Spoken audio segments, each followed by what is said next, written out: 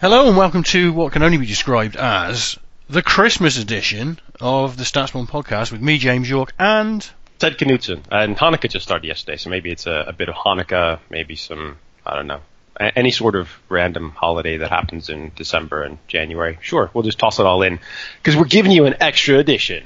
Because usually we're slightly lazy or very busy, and we do this monthly, but you get two in December.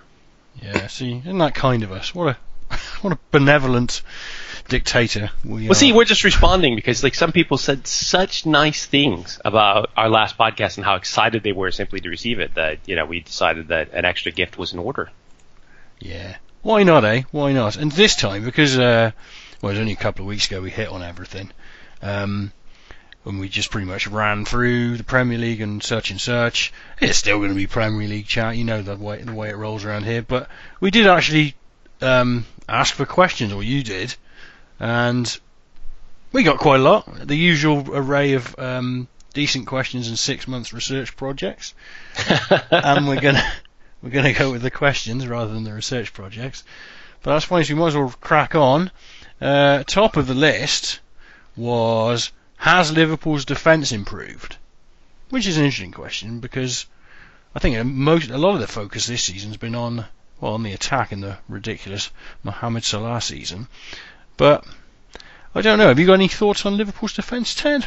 I think it's changed, and I find that weird. Mm-hmm. It's unusual that teams will sort of structurally change their defence and how they operate tactically, especially somebody who has traditionally been quite married to pressing like Klopp has. And the PPDA, so passes per defensive action, which is one measure anyway of kind of pressing intensity, has really dropped versus any other Klopp season, and actually I think even versus some Liverpool seasons, and that's quite intriguing. But the fact of the matter is, has it moved the needle at all? Well, it doesn't seem to have particularly. I had a quick look at some numbers before here. Shots were down. The expected goals per shot was up a bit, which that's the age-old problem. And the XG against was basically similar to his first season, slightly up on last season. But we're all talking in the same ballpark. The ingredients are. He's making a Christmas cake and it tastes the same whatever he puts into it. It feels like. But I think one thing that you do see is that. A lot of the really great shots, at least 4 or 5 of them, have been off of set pieces. They haven't given up a set piece goal in a while, I don't think, anyway, at least not one that I've noticed. There was a bunch early in the season. It does create attention as soon as they concede a corner. Last year they gave up erupts. Last year they gave up 12 goals on set pieces. XG was 13. This year they're on 5 and right around XG. And that has been a crucial problem. 2 years ago it was 15, which is a major problem. If you're giving up 15 goals just from set pieces, that's going to be an issue for Liverpool. 3 years ago it was 14. So it's a long-term issue. If they manage to solve that to some extent, then maybe we'll see it. But I don't think that I'm in the same boat as you. I don't think their defense has really improved. I think it's adjusted a bit, but it might be that they don't give up as many amazing non-set piece chances from open play because they're not pressing as aggressively, and so the XG model often will have a problem with a great pressing shot just because they're not going to realize that there's no real defensive pressure or anything like that. But in general, I think the defense is not so impressive, but man, are they fun to watch an attack, which is something we said from the summertime as well. Just looking at those guys, you'd be like, yep, this is going to be enjoyable.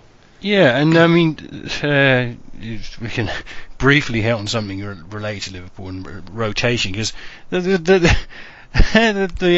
Derby game, which they dominated entirely and should have won, and play that game a few times, they win it most times. Of course, the results had everyone up in arms, which is what happens. Even though Everton had 3 shots all game, and one of which was a penalty that was slightly dubious. Yeah. I mean, it was an earned penalty, I think is the best way of describing it. But you don't need to worry about these things. People get locked into the passion of the derby, and that's understandable. But if you're not a Liverpool or Everton fan, you can step away from it and say he's doing okay. Interesting, Klopp seems to be rotating like crazy now. It's almost as if someone's sat him down and said, "Look, mate, he fell apart in the middle of last season because he didn't rotate, and he's been like, no, that's fine, okay, I get it, I'll rotate more than ever. So that is a change. At least they have got the players to rotate a little bit more now. I think I was worried about their depth before the season, and they did make a handful of signings, but so far, I mean, we're just on the cusp of things. So far it's looking okay.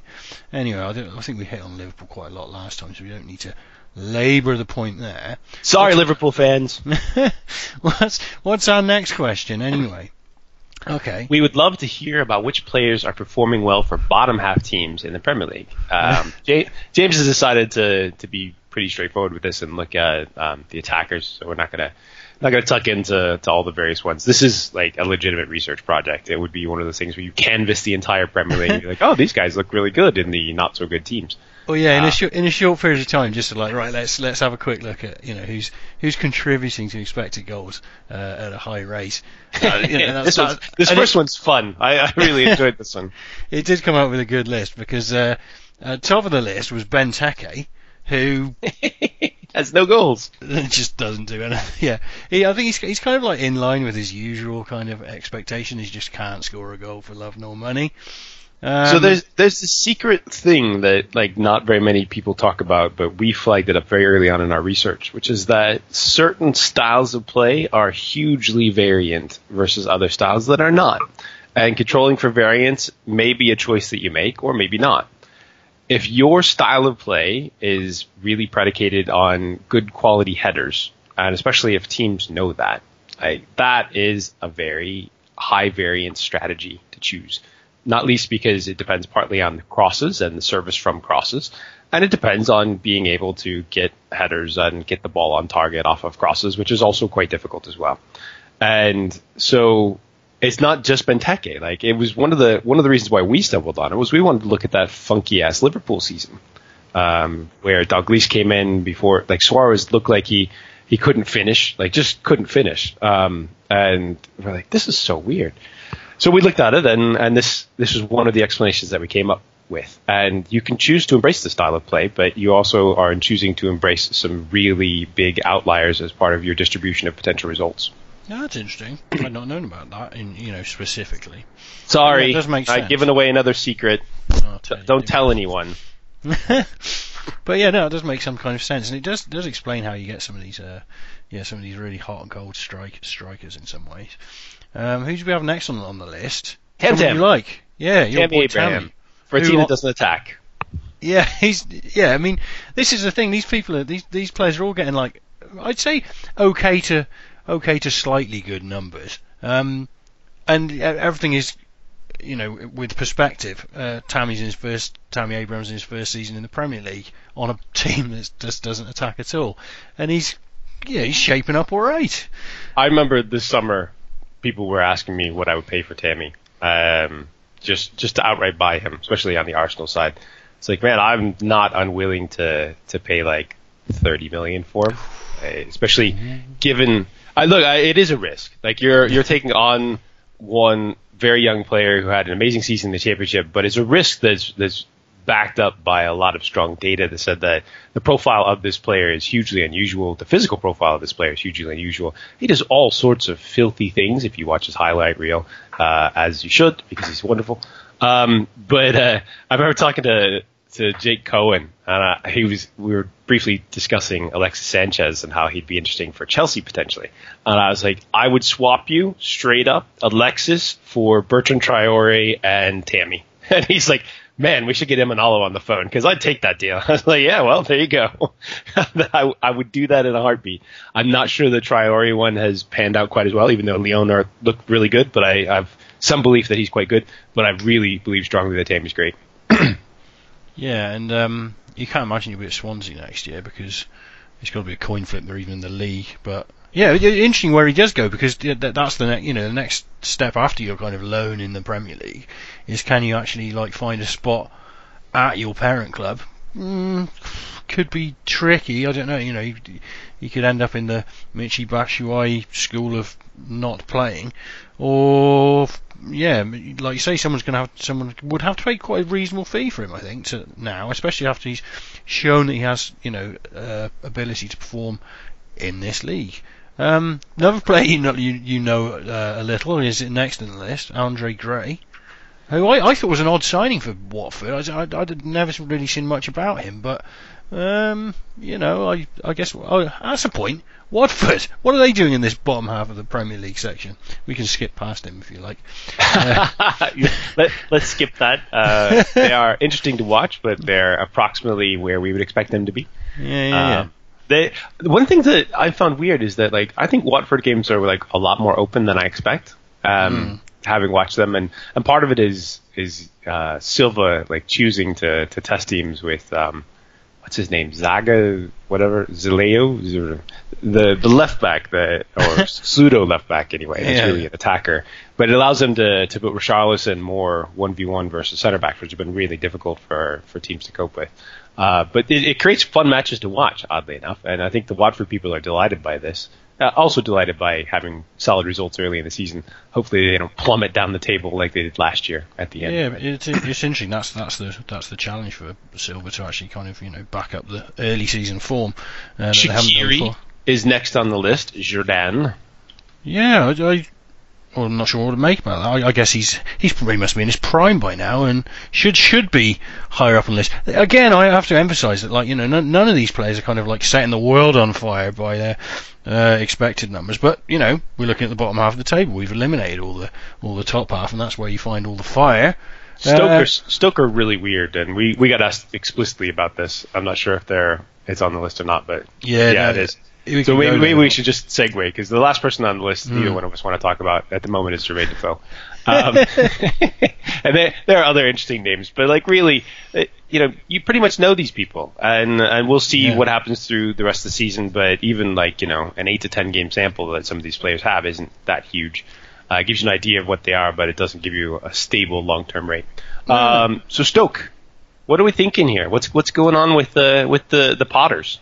Well, I had a little look at this early in the week for a little article that I wrote, and it's the top line is they've conceded a ton of goals. The question is why. He's choose to switch to a back three because I don't know, everyone has or something. That could be part of it. Central midfield's an interesting thing. They've got Darren Fletcher in there. I think he's played nearly every game. He's 33. When you're thinking about is your defence becoming porous, centre back and centre midfield are two positions that and your goalkeeper, of course, are positions that you might want to look at and think is this a problem? But yeah, it's very different to all his other seasons. They're just down on everything, and last season was worse than his previous seasons. So you just kind of wonder, how much has Hughes got anything left to eke out of his team? Their squad looks okay. Is it unraveling? The squad does look okay. It looks okay. You think there's a lot of these kind of chancy didn't quite make it somewhere else type players but you kind of you think are good on reputation, and that seems to have been the Stoke formula recently, and it's worked out. I mean, they finished 9th 3 seasons in a row, finished 13th last season. This is fine if you're just happy to plod along in the middle of the Premier League table, then you haven't got a problem. But yeah, worst defence in the league, a little bit over expectation, so that should come back a little bit. But that's a bit of an alarm bell. 36 goals conceded is a lot. Now they do have a fairly soft schedule through the last of this half of the year, but yeah, it's about the defence one way or another. It's about the defence, and can that be righted? I mean, right now they're 3 points off the bottom, but 3 points off the bottom means they're 15th, minus 17 goal difference, which is again tied for second worst in the league. Crystal Palace, mind you, they have played an extra game, but they're out of the bottom three. Are they? Yes, the table they're in 17th. They're 1 point above both West Ham and West Brom. Alan Pardew. West.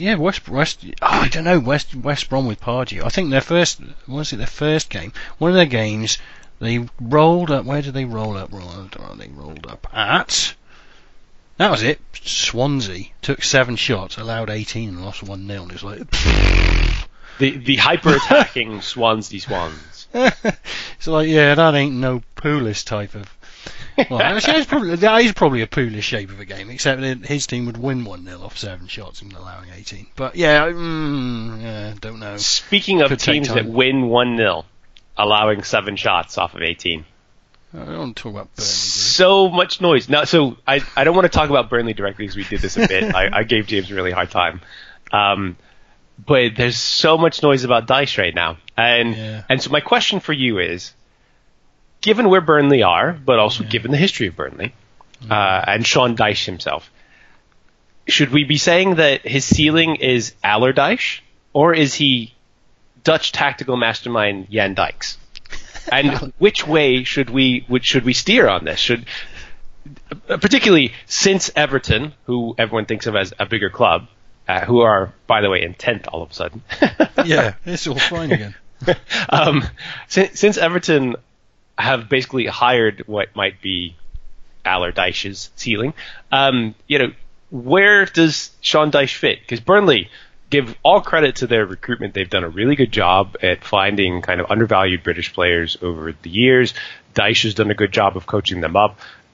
On the other hand, they have 16 goals scored in 17 games, and they're in 4th place. So there are some conflicting factors here. But beyond all that, where is Dyche's ceiling for a manager? What should be his next step? I found this a really interesting question. Yeah, no, it is, and I think I don't think I've heard Allardyce before, but that's absolutely on the money, I think, because that's what he's doing. So, making small gains, hoping to ride some variance as well, and doing so, and having an absolute whale of a time. But yeah, it's an interesting question, like why Everton wouldn't like try and seduce him if they were going to go and seduce Allardyce. I mean, we don't know what happened in the background. Yeah, where does he go next? Because you can't imagine he'll probably suffer in the same way that Pulis and Allardyce have suffered in the past. Is that by just creating stability in a Premier League, a lower grade kind of Premier League team does not attract the big clubs anymore. It just doesn't happen. Who's progressed out of like kind of even like below the top 7, I guess, Pochettino and Koeman both kind of like rose up a little from, managing Southampton. But yeah, it's just not a route.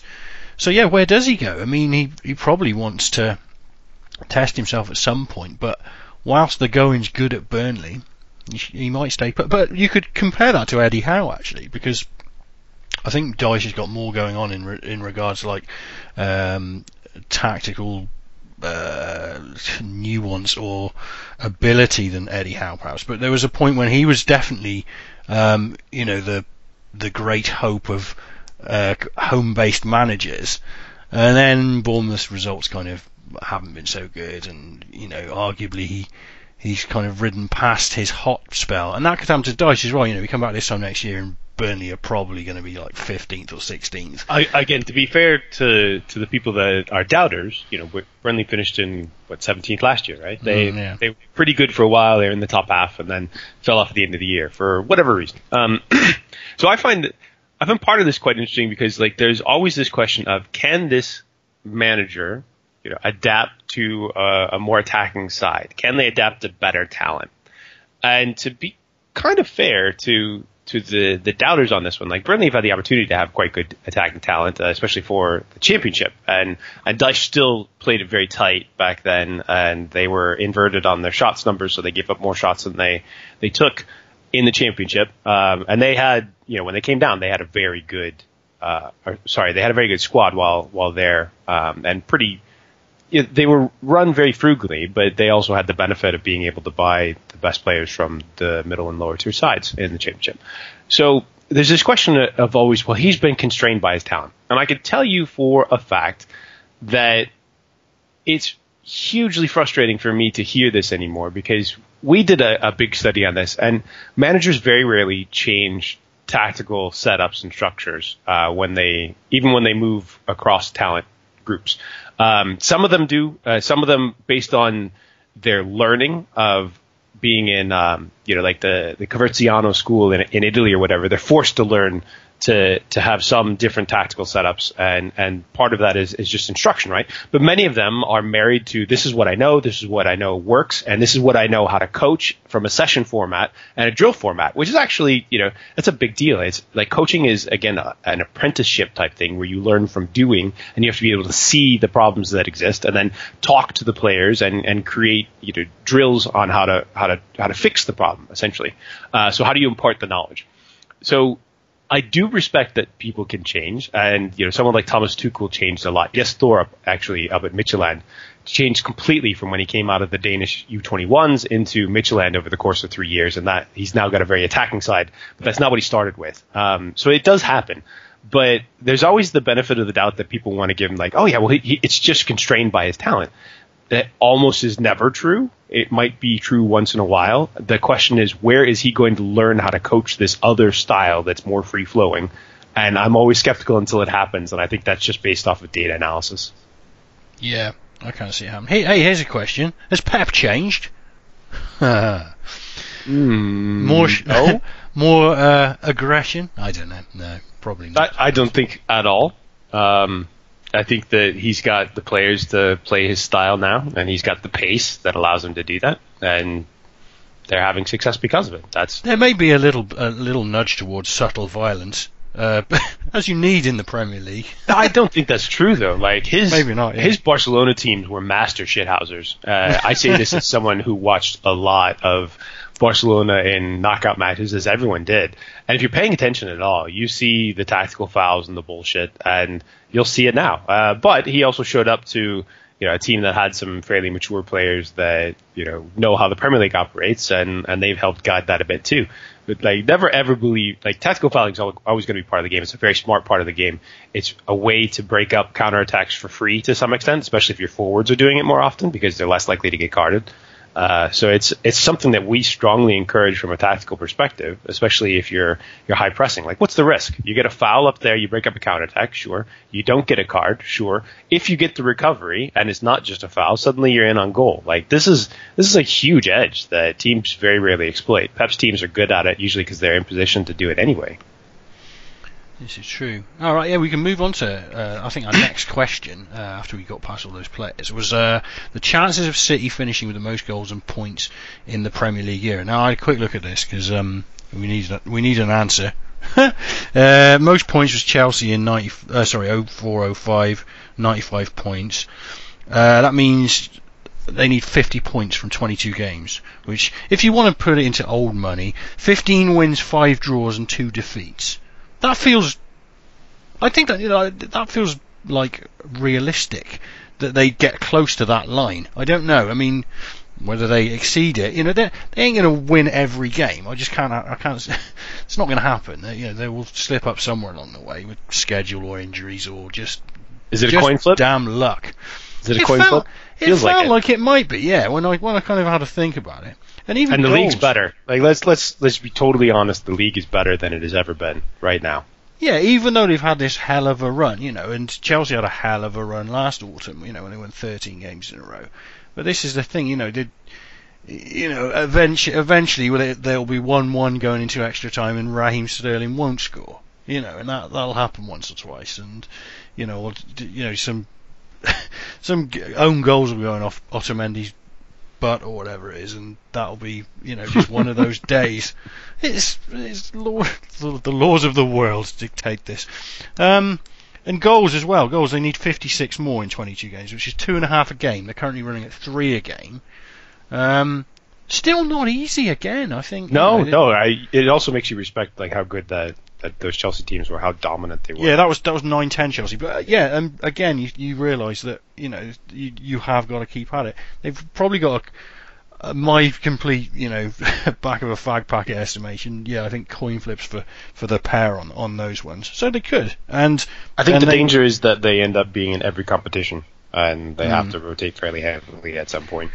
And also winning the league way out. If they're still in the Champions League and they've won the league in start of April. Yeah. They're not, rotating and whatever it is. Well, we've seen Pep shut down at Bayern when they won it super early. And it allows them, it makes them more likely to do well in Champions League and potentially the FA Cup and bring home historic trebles, etc. But yeah, so if they want it, like, I think that it's there, and they're probably better than 50% to get it. The question is whether they'll sacrifice that type of stuff to just, you know, have what would be an equally interesting, potentially, 3 trophies or whatever. Manchester United aren't really that great, James. That's what they're saying. I'm pretty sure you wrote a whole article about this, and you received wonderful feedback from all of your fans. Yeah, it was before the City game, and I don't know. It's a pretty straightforward analytics take. That, you know, they're absolutely riding high in a variety of kind of expected numbers, and whereas I think probably Man United fans were looking before the City game, looking at it's like, look, if we can win this game, we cut it to 8 points, we're not that trailed off, we're the second best team in the land. Whereas if you actually look at their numbers, no, I don't think Man United are the second best team in the land. And I've said this for a while, and they went on a little run. Their results have been very good, but I think they're very much in the pack, the chasing pack that aren't going to catch Man City, and never were. But I think they're very much possibly one of the weaker teams of that group of 5, which is contentious. But, you know, we shall see. Their home record has been outstanding for a long time. You know, they've only lost to City twice in the last 2 seasons.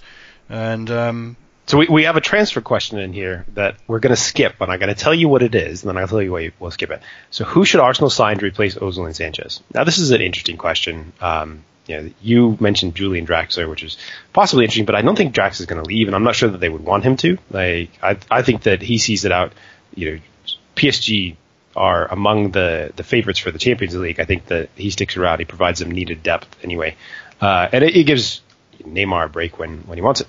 But this is the type of thing that we usually answer in January on transfer podcasts or later in the year. Not Thomas Lemar, I think, is my current answer, especially not for 90 million. Somebody else won. That was like such a huge mistake waiting to happen, and Arsenal ducked it by not spending what was it, something between 70 and 90 million, or what the rumors were. But then they also kept Sanchez around, so they kind of burnt that money anyway. It's weird. Moving on. 2 Brentford questions. Emiliano Marcondes, how hot is he right now? Very, very. And I'm not sure that his set-piece goal scoring is sustainable, but he's had a hell of a run of goals there. But he looks really good, and he's come on quite well this year at Northland, who are very good at developing young talent. We know Joe Mulberry from there. Also, Flemming Pedersen, another person who used to be at Brentford, is their technical director. So, pretty interesting. And are Brentford really that bad at the back? So you had some thoughts on at least some part of these, which is unusual for James in the Championship. So I'm going to let him state his own thoughts, and then I'll try. They're data-related thoughts. Like I had a look at this because I was like, are Brentford bad at the back? I don't know. Well, and I'd look at their open play expected goals conceded is decent, which is 6th in the Championship, so 0.78 per game. But their set piece, of all things, their set piece expected goals conceded is terrible. It's like 0.4 per game, 23rd in the league. So it's like, well, why that shouldn't be going like that. But the open play side of things, that feels like a positive. I feel like I'd be okay about that.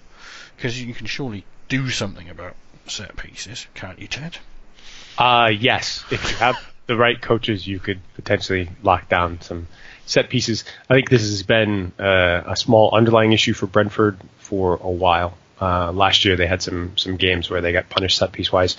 This year they have, again, for various reasons, they're not super tall, and that will have some impact, but I think there's as much structure and systemic issue as anything else. The defensive bit, I don't think they're that bad at the back. I think they have issues in the middle, particularly with the midfield and how they defend out of possession. They're a much better pressing team this year than they have been in the past, especially when teams kind of need to come at them. But the problem, basically at game states. So at game state 0, I think Brentford are quite interesting because like they're able to press and get forward. Once they go 1-0 up, they'll often shell to some extent. And I think that's where they've had some real issues, and one reason why they end up with a funky amount of draws. They're giving up too many goals, and they catch up. They have a very good attack. But I think that this is kind of a longer term thing where they don't destroy enough stuff in the middle, like the top championship clubs often do. And that means that too many balls are coming in difficult to handle with the personnel at the back, and that's something that's probably systemic and maybe a little personnel, but I'm not sure anymore. So that's my take. That's fair enough. Yeah, I mean, like I said, I don't follow Brentford very, very closely, but yeah, it was interesting that the set piece stuff was there. Where do we go from here? What's next? We should talk about Petr Cech. Yeah, someone said, isn't Oblak the perfect Czech replacement for Arsenal? Maybe he is. I don't know. I think it feels like it comes around every year now, like, because he is 35, and I guess he's a bit of an old style keeper in a way, as well as being old. But it feels like you could maybe get an upgrade in there. I think Oblak's actually one of the top 5 keepers in the world. So oh yeah, I mean, I think that he'd be a massive upgrade. Yeah. I mean, I'm not sure whether that's a realistic signing or not, but yeah, he definitely would be. But I think the replacing Czech is it feels like it could be on the table. I don't know. I think we've moved into an era where it's not so cool to have your 40-year-old keeper. I mean, I don't know. Buffon's the exception that proves the rule, I suppose. There, but just your keepers need to do more. You're not. There's no one's at their peak at 40. It's just or 35. It's just not where things are at. I kind of still exist in the school that keepers are good until they're not, but you don't know when that's going to happen. Yeah. Czech has had enough mistakes in the last couple of years, like just giving away possession badly. Like there was a Fabregas goal, was it last year or this year, where it was just off of a Czech giveaway straight to him, and he comes right back and scores. I think that there are some concerns there that say that maybe his concentration might be flagging a bit. There are plenty of people in Arsenal fan groups wanted to bring Chesney back, but that did not happen. I think that might not have happened because the bridges were burnt on one side or the other there. I did hear a good story from somebody who used to be at Arsenal recently.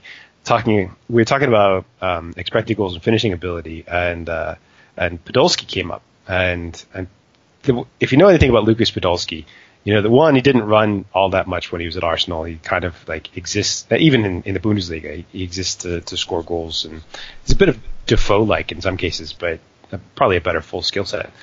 But the other thing is, like, he had God's hammer of a left foot. Like, I've never seen anybody hit a ball truer, more consistently than Podolski. And this person was telling me very early on at Arsenal, when Poldy first showed up, Chesney was in goal, and nearly got his head taken off by a Podolski shot. And once you see it in person, it's like even more impressive than you see it on video. Like, and it comes back around to, there's always plenty of talk about finishing ability. In baseball, they have tons of things that measure like how hard a ball was hit and the exit velocity and the angle of attack is whatever. We don't have that in football yet, but it will be another thing that kind of moves the needle in terms of expected goals type stuff, because you'll know how hard a ball was hit. And once you know that, then you kind of are able to compress the time for the keeper to be able to save it. And if it's on target, some of these cases, Foldy hit the ball so hard that you couldn't possibly react unless you were in the way already. and that's the type of thing where, like, yeah, okay, we wonder how many concussions people end up with from balls that are just hammered at goalkeepers in training. Yeah, I mean, was Edison saved one with his head, didn't he, at the weekend? That yes, kept the win, and then saved again, and then went down, which is probably a good idea. Another Arsenal-related question that I actually thought was really interesting. What do the first 6 months of Sanlehi and Mislintat look like? So these are the new guys that Arsenal have hired behind the scenes. One of them is sort of a deal maker. Like, they've lost, Dick Law's retired, and we don't know if he's going to be director of football long term or not, but you can't have a director of football while Wenger's there. He's clearly said that, but they also have to plan for the future. So you've got Sanlehi doing that, and then you got Mislintat, who's head of recruitment and came from Dortmund, who have been quite good at finding young players that are outstanding. So what do the first 6 months of those guys look like? Begging Mesut Ozil to stay, probably.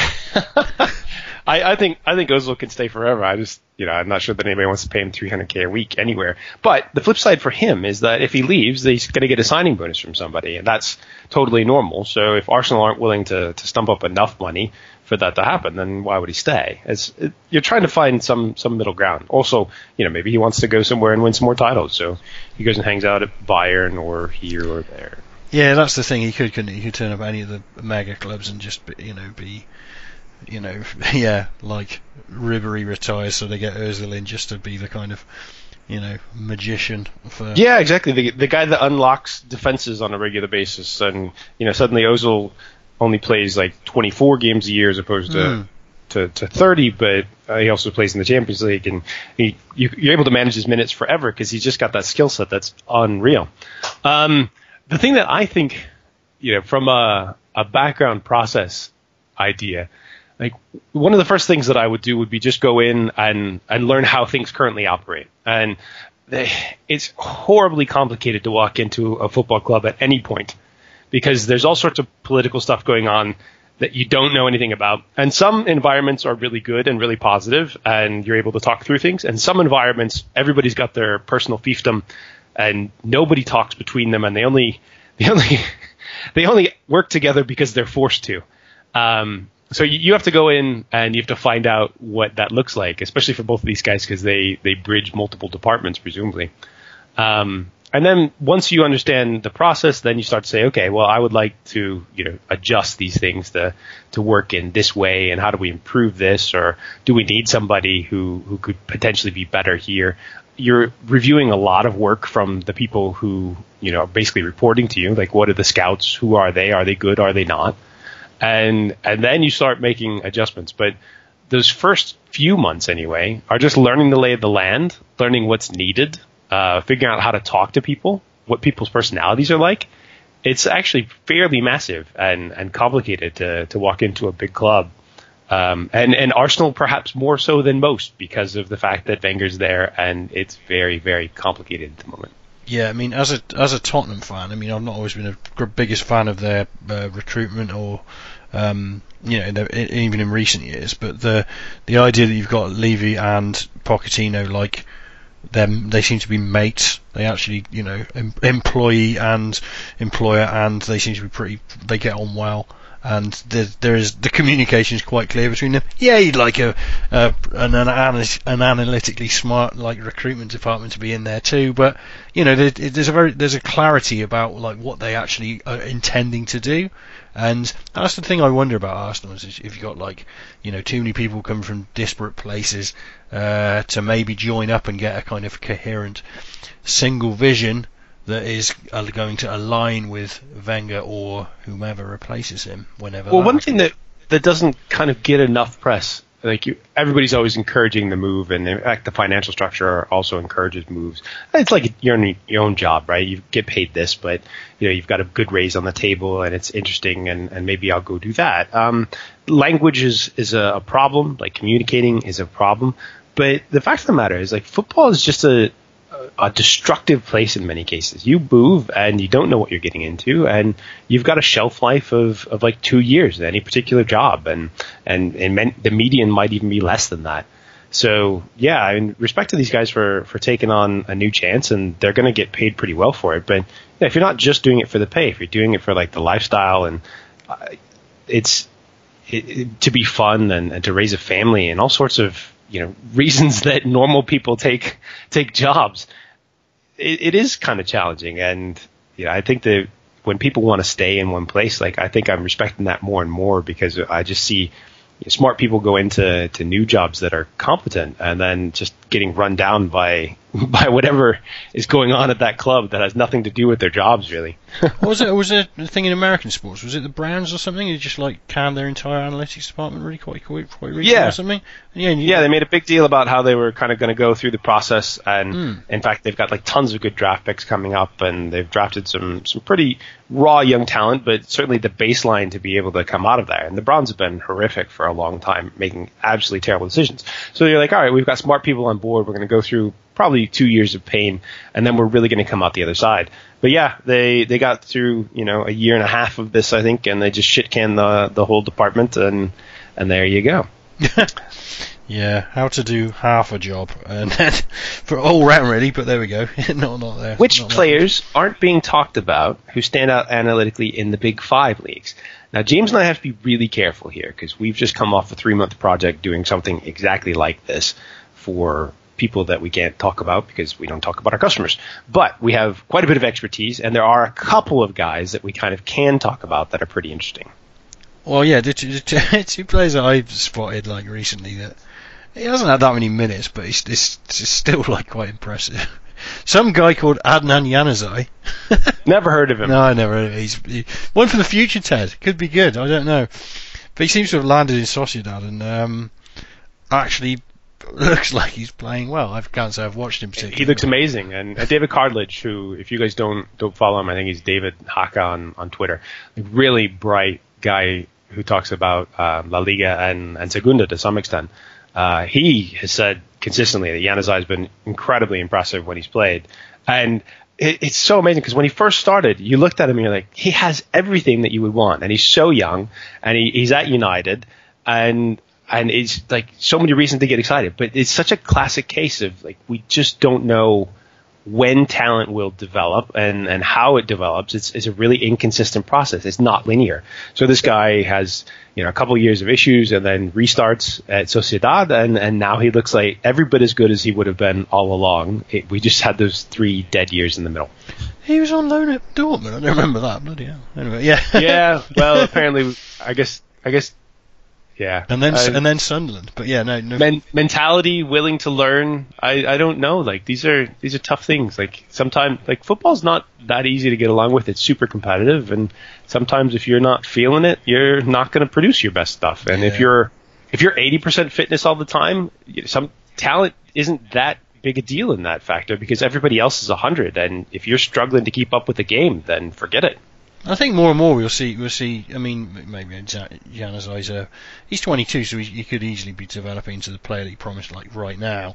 But I think more and more we have seen, and we will see, like players that have spent time at top clubs, bouncing around, getting sporadic minutes here, the odd loan, whatever it is. Never quite putting down roots until they finally do.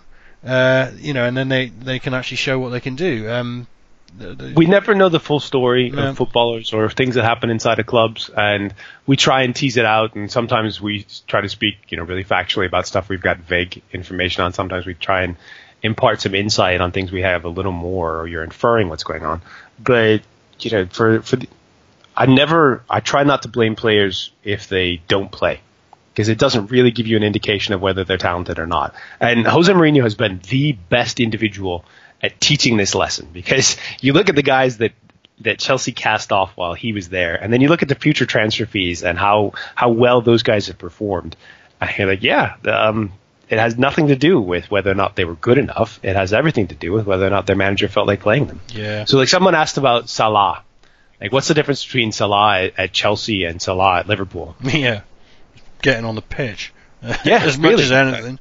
And some age. Like he did develop in Italy, and he got to play a lot at Fiorentina and a lot at Roma. Good technical, tactical leagues, not necessarily as high paced as the Premier League, but there are quality teams there, and he probably got some pretty good learning. And every bit of that has come back to England, and the talent was kind of always there.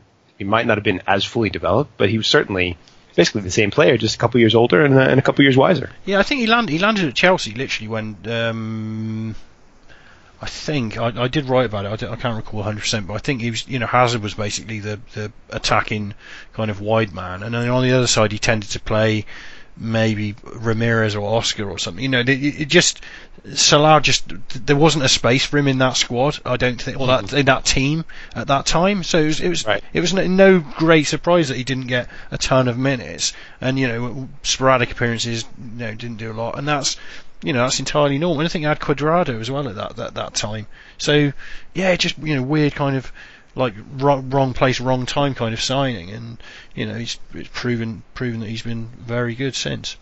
Valencia have 2 really good attackers as well. One of them people will be at least somewhat familiar with, and the other one they might not know at all.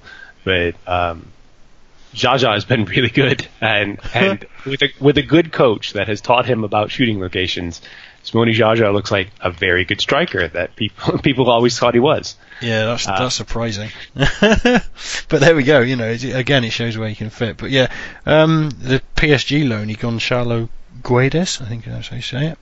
Yeah, has had a great season. I don't think he's under any radar particularly. He's looks like he's breaking out, and again, it shows how much talent PSG have got. When we're talking about keeping Draxler, maybe not. Neymar, Di Maria, and they've got a kid who's ripping up the Spanish league on their books. Arsenal linked with him in the papers. Maybe that could be something that happens, but yeah, he looks like he's a real talent. Again, on the numbers, it comes through quite clearly that he's exceptional. He's only 20 as well, and he's already. Well, PSG might have the best recruiting district in the world. They're basically the only big club in Paris. They also, fund their academy quite well, and they're producing, probably Champions League caliber players every year. Like one a year is on average what they're doing. They're very impressive. Like possibly even better than what City and Chelsea are doing, but none of those players typically make it back in. Maybe it is a little more, but never. You can't sleep on PSG's academy. They do really, really good players, and it's no huge surprise that they filter out occasionally into Europe, and you're like, wow, never heard of that kid. Where's he from? Oh, he's from PSG. Oh, he's from Red Bull. Like that seems to be pretty regular. Yeah. We got one more thing we want to cover before we wrap this up. Our friend, Devin Pluler, who has been around the analytics community for a very long time, in fact, earlier than I was, back at Central Winger and doing work for MLS. Congratulations to he and all of their staff at Toronto FC, who have had in a historic year. They basically set the points record for MLS, or wins record. I don't know how they track it over in America, despite being American. So yeah, they've had a historic year. They won the Supporters' Shield, which is basically what we would call winning the league, and then they also won the playoffs against Seattle, and played actual football as opposed to Seattle's anti-football, which they've resorted to the last 2 years in the final. Like I think last year they might have had 2 shots and no shots on target. So it was pretty exciting to see. And someone asked, can we talk at all about Toronto and what they've done? So here's your chance to explore your MLS expertise. Me? Yeah, I know loads about it.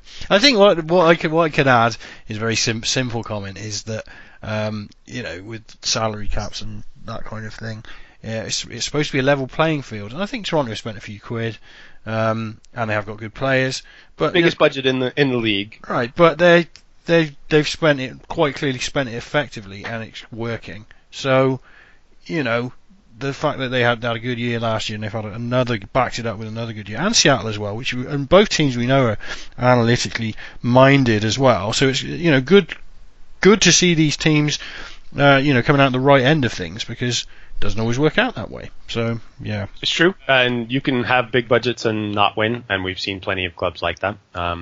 And especially the fact that it was the same 2 teams in the finals both years. Lends itself to, one, budget is a big deal, but 2, these 2 teams are pretty good. Oh, did you know that Toronto finished on 69 points? I did not. No, come on, James. The correct response there is nice. Yeah. Where's your memeing? Yeah, I'm too old. Plus 37 goal difference. Atlanta had plus 30. Atlanta also another, team that has definitely incorporated analytics into their work. One thing that I'll say about Toronto is it's really impressive that they managed to get that number of points, despite the fact that it felt early on through the season that they were clearly resting some of their stars and making sure that they kept them fresh for the playoffs, because the playoffs is a big deal. Winning the MLS Cup is bigger than the Supporters' Shield, although I'm not necessarily sure that it should be, or that anybody else feels that way.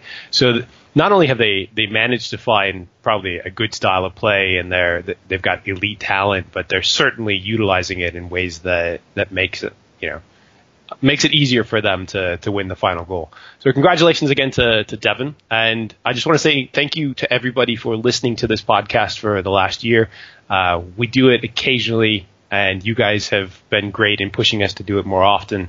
Hopefully, we don't always understand why you like listening to us, but I just want to thank you for doing so, and have a happy holidays, regardless of what race, religion, or creed you happen to be. Yes, see you in the new year.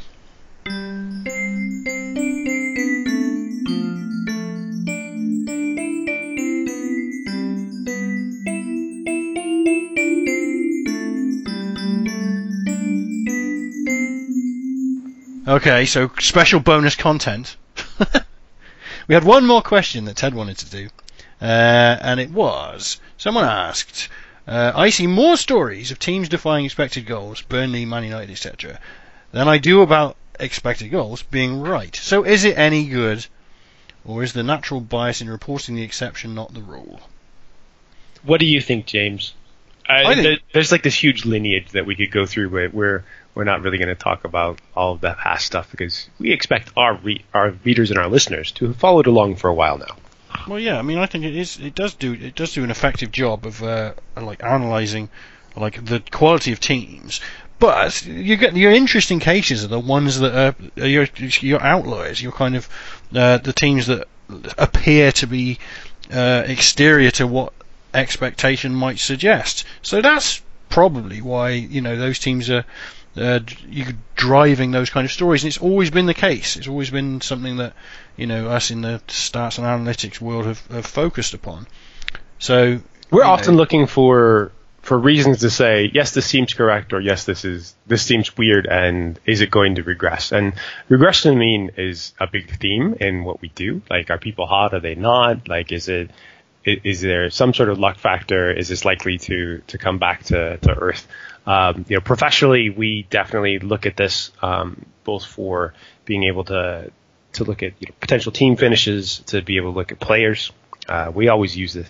So why do we use XG? Well, because it's better than shots, and it's better than shots on target, and for much of the season, it's better than goals in predicting future performance and analyzing sort of the truth of team performance. Now, that doesn't mean that it gets everybody right, and there are weaknesses inside of the data itself that I think are things that we can try to correct for, but it's hard to do it across the wide scale because tracking data isn't available to everybody, and even if we do get tracking data, there's some skepticism that people are going to know what the hell to do with, how to process it, how to visualize it, whatever. But we use expected goals because it's the best thing that we know of to be able to easily assess team player performance on a regular basis. The complication is it's a model. It doesn't reflect reality. And there are plenty of times when teams are not currently reflecting reality. And that's where the really interesting arguments come. Like, everybody's arguing about Sean Dyche and Burnley because they don't reflect reality at all. And you're like, well, I mean, the reality is they've been very, very good. But last year, they looked very similar to this in terms of the numbers, and they finished nearly in relegation places. So the question then becomes, is there something happening that makes them able to beat the expected goals models in the long term? Or do we expect them to come down from these lofty heights of the Champions League and finish mid-table? Yeah, I mean, I could tell you a story about Leicester in relation to expected goals. But it wouldn't be No, Leicester this season. But it wouldn't be very interesting because right now they've caught up. And Crystal Palace is a huge classic one, right? Like we looked at Palace and they've never looked bad from the expected goals numbers all year long. Like all year long, even when they're scoring 0 goals, and you're like, well, they've scored 0 goals so far. Do we expect them to score 0 goals for the rest of the season? The answer is obviously not. Like that doesn't happen. And in fact, they set a record for not scoring goals in this season that it had never been set before that time.